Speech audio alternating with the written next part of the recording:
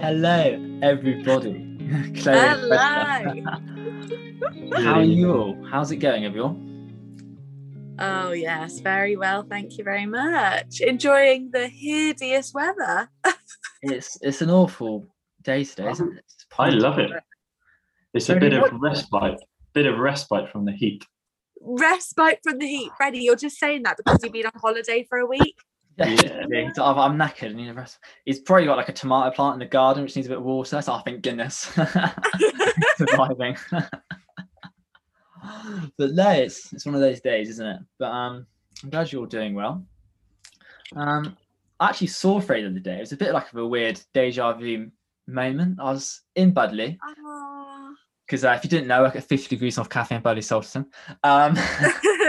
And yeah, I just saw him in his car driving up the hill, and it was almost like a second take. I was like, "Oh my god!" Little Honda Jazz. Yeah, off he goes. Basically, what Honda Jazz? Yeah. What is that? Is that a lovely car? It's only the slickest car around. Oh, sorry. You would see them on, most action films, quite high end. Sure. I wouldn't expect anything less, Fred. I wasn't driving it. I was in the passenger seat. Taken away. A wild ride. Yeah. But as always, guys, I do have a mystery question. MQ. And I was thinking about it today. And for all us tea lovers, sometimes you might choose to have a biscuit with it. Ooh. Or a coffee, whatever your drink of fancy is. So what do you reckon your dunking biscuit would be? If you could only pick one? Oh, gosh. It's an interesting question, and I'll tell you for why. Go on. I actually wouldn't say I'm the biggest biscuit fan. I'm probably quite picky. Like, for me, a shortbread, hideous. I cannot cope with a shortbread. Okay, I just don't like that buttery, crumbly texture. Like, it just doesn't sit well with me. But I would say that if I could have any biscuit, specifically for dunking, maybe a chalky digestive. I think that's quite nice. Milk chocolate. Milk chocolate. Milk chocolate, okay. 100%. I would be happy to dunk that. Thank you very much. That's your answer. Straight to the point. Straight to the point. Chloe Church is not like shortbread people.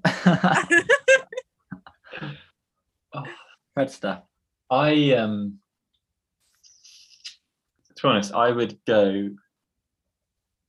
I like a hobnob, but better than a hobnob is a chocolate digestive, a caramel chocolate digestive. Oh. Because when you put it in, the like the caramel goes all soft and the chocolate melts. You just put it in your mouth and it's so like gooey. The caramel is really, really adds something. It's an added extra. Adds a bit of sweetness. So Isaac, tell us your favourite? It's got surely a rich tea, a floppy rich tea. Floppy rich tea. I do like a rich tea biscuit, but I'm actually gonna go for what Chloe detests. I'm gonna go for a shortbread, like a nice Scottish shortbread. Because if you have tea without sugar, it's almost you haven't got that sweetness, which I don't necessarily like in tea. But if you've got like a nice, soft but crunchy, firm shortbread on the sides, like one of those nice little triangles, maybe from M&S, if you want to be a bit bougie. Wow. It just crumbles. It just works great, I think, with tea. I sometimes, if I'm not in the mood to cope with the excitement and jeopardy of dipping biscuit in tea and maybe seeing if it will fall in or getting the timing perfect, these days I just put the biscuit in my mouth, put the tea in my mouth, let it soften. Really? I've never heard. Yeah, if I can't be bothered to dunk, and you know when it like flops in and it sinks to the bottom, you just have a moment. Right. So Freddie, what you're saying to us is you will bite the biscuit and then take a swig of tea. Do you intentionally then swirl that around? No. So it's almost like I dunk the biscuit in the tea, but in my mouth. You know. Okay, but do you do tea or biscuits? Talk us through it. I'm quite interested now. Buy a biscuit, drink a bit of tea to like soften the biscuit. Some hot tea softens the biscuit, and then you just like. Okay, I get that, and so I wonder about the temperature of. So, does the temperature of a tea or coffee impact the sogginess of the biscuit? I think so. Yeah. You think the hotter? Yeah, I think more it melts. Is a catalyst for mushiness. So it's basically a case of you bite the biscuit, you drink the tea. A bit of tea to soften it. You swallow the tea, and then do you chew the biscuit then eat it? Yeah, I just kind of eat it. It's a bit like, if anyone here is listening and is gluten-free, it's a bit like when you eat gluten-free bread and it's like so dry. I had a gluten-free sandwich the other day. I had to have a swig of water every bite just to soften it up. It was a bit like that, to be honest. It's a bit like that, but with biscuit and tea. Absolute nightmare. Yeah. Interesting technique. Anyway, I digress. Just something to share. Yeah, well, I hope it gets you thinking, guys, about your techniques for eating biscuits in the future. My word. Yeah, it is something to think about. Yes, big questions. But thinking about questions, we're going to now go on speaking about doubts. So yeah, back in a minute.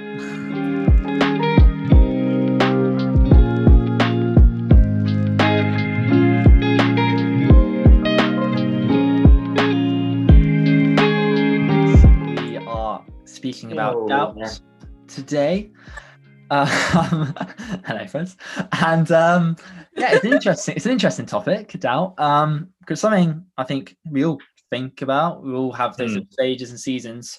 But sometimes we don't sort of express that we're going through them because it might make us feel, I feel a bit weak in the situation, or I don't express that side of me because it might open up areas which I don't want to go down. I think now in our society, doubt is almost like a new normal.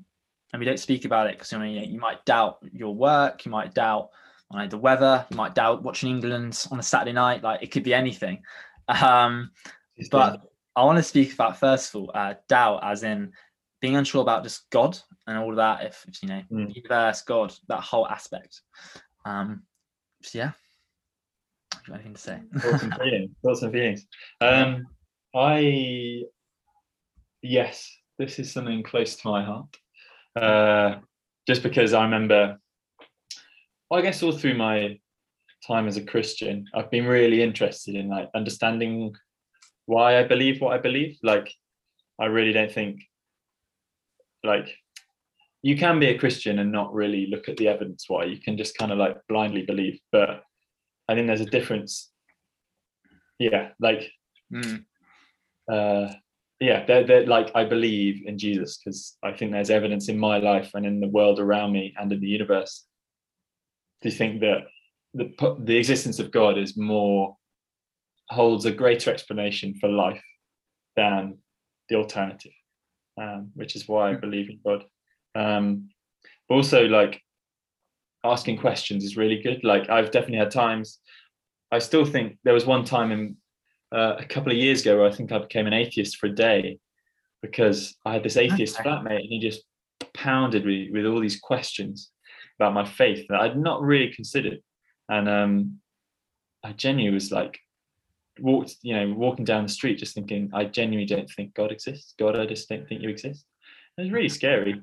But like knowing that God is good is really important.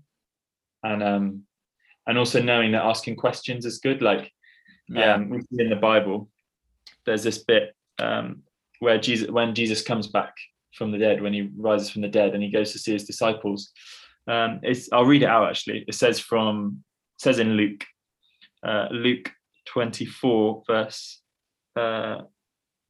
36. So the disciples are all gathering, and it says, and just as they were telling about it, Jesus himself was suddenly standing there among them. "Peace be with you," he said. But the whole group was startled and frightened, thinking they were seeing a ghost. "Why are you frightened?" he asked. "Why are your hearts filled with doubt? Look at my hands, look at my feet. You can see that it's really me. Touch me and make sure that I'm not a ghost, because ghosts don't have bodies, as you see that I do." As he spoke, he showed them his hands and his feet. Still they stood there in disbelief, filled with joy and wonder. And then I love this bit. Then he asked them, do you have anything here to eat? I just love it. He just like comes in, always raised from the dead. He's like, guys, why are you so surprised? Like, here I am, like, touch my hands and my scars. Is there anything to eat? Like, can you pass me over the crisps? Like, I'm starving. Like, I just but yeah, like, it's just amazing how Jesus treats our doubts seriously, and he wants us to investigate him, and like us asking questions and looking into our faith and looking into our relationship and belief in God is a sign that we really care about God, and that that's important to Jesus as well. Yeah, I think what you just said, Freds, is so true. Like, God invites us often to explore those doubts and to actually confront them, because he genuinely cares for us when we have these big doubts. Like, I've gone through periods of doubt in my life, and sometimes I'm sure many of you listening have gone through like significant doubts, and not just like the small ones, but as Fres was saying, like the actual fundamentals of, I actually don't know if I believe in God. And it caused me like sleepless nights of like, has my life been like sold out for this thing, which isn't true? And the thing that really helped me in that was firstly seeing other people's faith, and seeing that as an encouragement, and not seeing that as like having FOMO about it. There's a fine line. Sometimes if you see people like full of faith, that can make you be like, oh my gosh, like I'm so weak. But it can also like revivify your faith and make you be like, wow, like these people, you know, I trust these people, they're not making this up, like God is really moving. And Jesus often will like talk to his disciples and ask them about their doubts and be like, why do you doubt me? Like in that situation, like he is genuinely concerned and invested in us, even when we doubt. And so I think if you're going through a season of doubt, just remembering and trusting that you are not alone in it is something which is, I think that's really important to cling on to. Because we always hear about high peaks in people's faith, but you know, to have a high peak, you also go through low moments and times of I guess like lacking. But I think there's a lot of encouragement also in things like when Jesus says, if you have faith as small as a mustard seed, you know, the kingdom of God is with you, and all those things. I mean, the mustard seed is the smallest seed around. You know, if you have a scrap of something left, like God can use that. And you know, that should increase our faith, I think. Yeah, absolutely. I think it's like Fred said, just really not being afraid to ask these questions to God. But like, oh, why is this like this? Why has that happened? What's this going on here? And just, you might not get an answer straight away, but you will do. And like just pressing in that aspect. And I guess the sort of turning the question to that into almost like when we actually doubt Jesus in moments, like when we going through life and we're doubting, oh, can Jesus actually pull through in this bit? Can you really do that? And something I found really helpful, listen to a classic John Mark Comer talk about doubt for a few years ago. It's actually amazing. He's speaking about John the Baptist when he had this sort of crisis of doubt when he was in prison, when he was in this really hard aspect. And he's basically, here's all the signs and wonders and stories of Jesus. And he asks his own disciples, I'll go to Jesus, ask him if he is the Messiah, just to make sure what I'm believing is right, almost. And this is the same John who actually baptized Jesus, who heard God, who said, I must decrease, he must increase. This guy who had this huge amount of faith is now actually saying, are you the one to come? Which is obviously just a phrase back then of, are you the king? Are you the Messiah? And what I love about Jesus' response is so sort of loving and caring. He just says, John, you hear and see what you know. It's almost like, just go back to what you know, go back to what I've done in your life, ponder on that. And I think he says in Matthew 11, like he says, blessed are those who when they doubt, do not stumble because of me. Like blessed are those, like joyous, happy are those who, when you doubt, you don't stumble and fall away, but actually you grow in that. And I think with Jesus, doubt isn't necessarily a huge problem because it brings us closer. I think, he never says, oh, blessed are those who never doubt. As far as I'm aware, like he never says, blessed are those, you never doubt, because almost like doubt is going to be something which is going to happen, and doubt and faith go alongside each other. Doubt's not something to be glorified, but it's something which does go alongside our faith, which helps us grow. So that's one aspect I think just that situation. I find it really encouraging that Israel, so if we think about Israel being as the person, Jacob in the Old Testament, who obviously is the father of the Israelites and that whole idea of God's chosen people, then when Jacob wrestled with God, that bit when like he breaks his hip and all those shenanigans, you can read about it. Then Israel, the name is wrestling with God. And like that isn't, Israel is referred to often as like God's child, God's chosen people. And they are people who wrestle with God. So wrestling with God and wrestling with doubts, that doesn't mean that you're really distant. It means that God is inviting you into this closeness where you are able to wrestle and you are able to be close to him. And it's if we go through doubt, let's see it as like an invitation for closeness and to be so close to someone that you can wrestle and like tackle big issues. That's the most intimate closeness you can get. You can see it. It's really about choosing your perspective. And if you see your doubt as an opportunity to explore God, to know him more, then that is a really powerful thing. And it's also where habits and creating habits and rhythms that become just part of your life are really helpful. Because then in the morning when you wake up, then if the first thing you do is to pray, to have that rhythm, even if you go through doubt, is so helpful. It sort of anchors you in like the torrents and the storms of life. Fred, what do you think? I've just been thinking actually about there was a time when I basically was just really feeling like God wasn't saying anything to me. Like I felt like I wanted answers to questions, and I felt like I wanted God, I don't know, just to like speak to me somehow. And I felt like he wasn't saying anything. And then one time I was just like praying with a group of people from church, and one of them said, I think someone here really needs to know that with God, he says quiet doesn't mean silent.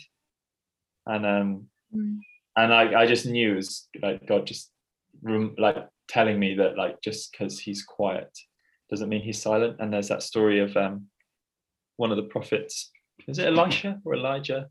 And he's like trying to listen to God, and like it says he saw the swirling winds, but he didn't hear God there, and he saw the storms and the lightning, but God wasn't speaking through that. And then it describes how God talks to him in a quiet whisper. And like God speaks just sometimes quietly, but that doesn't mean he's silent. Which I think I find that encouraging. That truth. That's beautiful. But it doesn't necessarily make it any easier. No. And I think knowing that doubt is completely different to like unbelief. That they're very different. Sometimes you think, I'm having a doubt. Oh, cool, I don't believe anymore. I think they're sort of completely different. Like unbelief is almost like full stop. That's it. But doubt is just maybe struggling to believe, and you've got to still push that. And I think sometimes, I don't think our society really says this, but sometimes just doubt your doubts. Doubt like what you're doubting, and just sort of think, actually, let's look at everything. Am I going to really believe this doubt? And I think there's times and places for that. Yeah, and like we're meant to go through faith as a community. Like you're not meant to go. Faith isn't like a one-track road for yourself.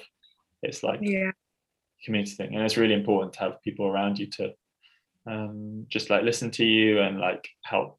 I'm definitely someone who needs other people as like a soundboard, just to like reflect my own thoughts, and they help. Yeah.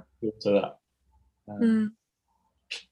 So going into that, I guess, what do you reckon would be some pointers for people if you know you've got a friend who's going through doubt, if that's just doubt in a situation, or if doubt isn't God in the whole, what do you reckon would be some pointers for people to actually help people in those seasons? I think that it says in I've just found this verse in Jude. It says, be merciful to those who doubt. And I guess just like beyond just being sympathetic and being like, I'm sorry you're feeling like that, bless you, but actually like empathizing fully and being merciful and being like, my gosh, that's really hard, but know that you're not alone. And I find it helpful when I hear that other people doubt. I'm like, oh, thank goodness. That doesn't mean that I'm a lost cause, you know, like when you hear other people's stories, as Fred was saying, it can really encourage your spirit. And so I think being really open with that person, being like, it's okay that you're going through this. I think also pointing people to the fact that the two greatest commandments that we're told is to love the Lord your God and to love others as you would love yourself. And those are commandments which God knew, and he says that we will not be able to live up to that extraordinary standard. Like, grace allows us to time and time again come out of doubt. And so we aren't expected to be God in this situation, because if we were able to love the Lord your God with all your soul and strength and mind and heart, then we would be God, because we'd be able to do that. Like, we will have times of struggle and where we lack, but the one who doesn't lack is Jesus, and you know, we just cling on to him. So that sort of encouragement, I think, is helpful for people. Absolutely. I think it's helpful as well for people to know that like doubt and like being uncertain about things and needing to trust Jesus sometimes is a really normal thing that everyone goes through. I remember listening to someone like a Christian sharing her experience about depression, and she said one of the things that she found most difficult was seeing people around her with really strong faiths when she was really doubting, and not feeling like God was close to her and stuff like that. And actually it meant so much to her when people like drew alongside her and said, you know, this isn't just something that happens to people with depression or like depressed people. Like, we all feel distant from God at various points. We all doubt at various points. We all struggle to trust that he is good. And it's not something that mental health, it's not just something that people with mental health, it's something that we all go through at various points. Yeah, definitely. I think, as you sort of pointed out, just when people are going through that, you might be on a really high mountain. I think you said earlier, but sometimes we all go through those low moments. And it's almost like going back into that mindset, that low moment, or that in that valley, to help that person also in that valley, to change that mindset. I think there's some really helpful pointers there, guys. I love speaking about that sort of aspect. It's something that doesn't get spoken enough about, I don't think. I think next week, I think we'll talk about grace, which we easily find when we are doubting, and God's loving grace towards us. So that should be interesting. So how you connect your topics, Isaac? Pardon? You just let these topics connect. Oh yes, it's all stringed in one big cycle. It's amazing. Our planner. Big planner. But no, that was an absolutely lovely talk, guys. It's been lovely seeing you. And thanks for listening. As always, guys, thank you for listening. We'll see you next week. Thank you. See you soon. Bye. Ciao. Bye-bye.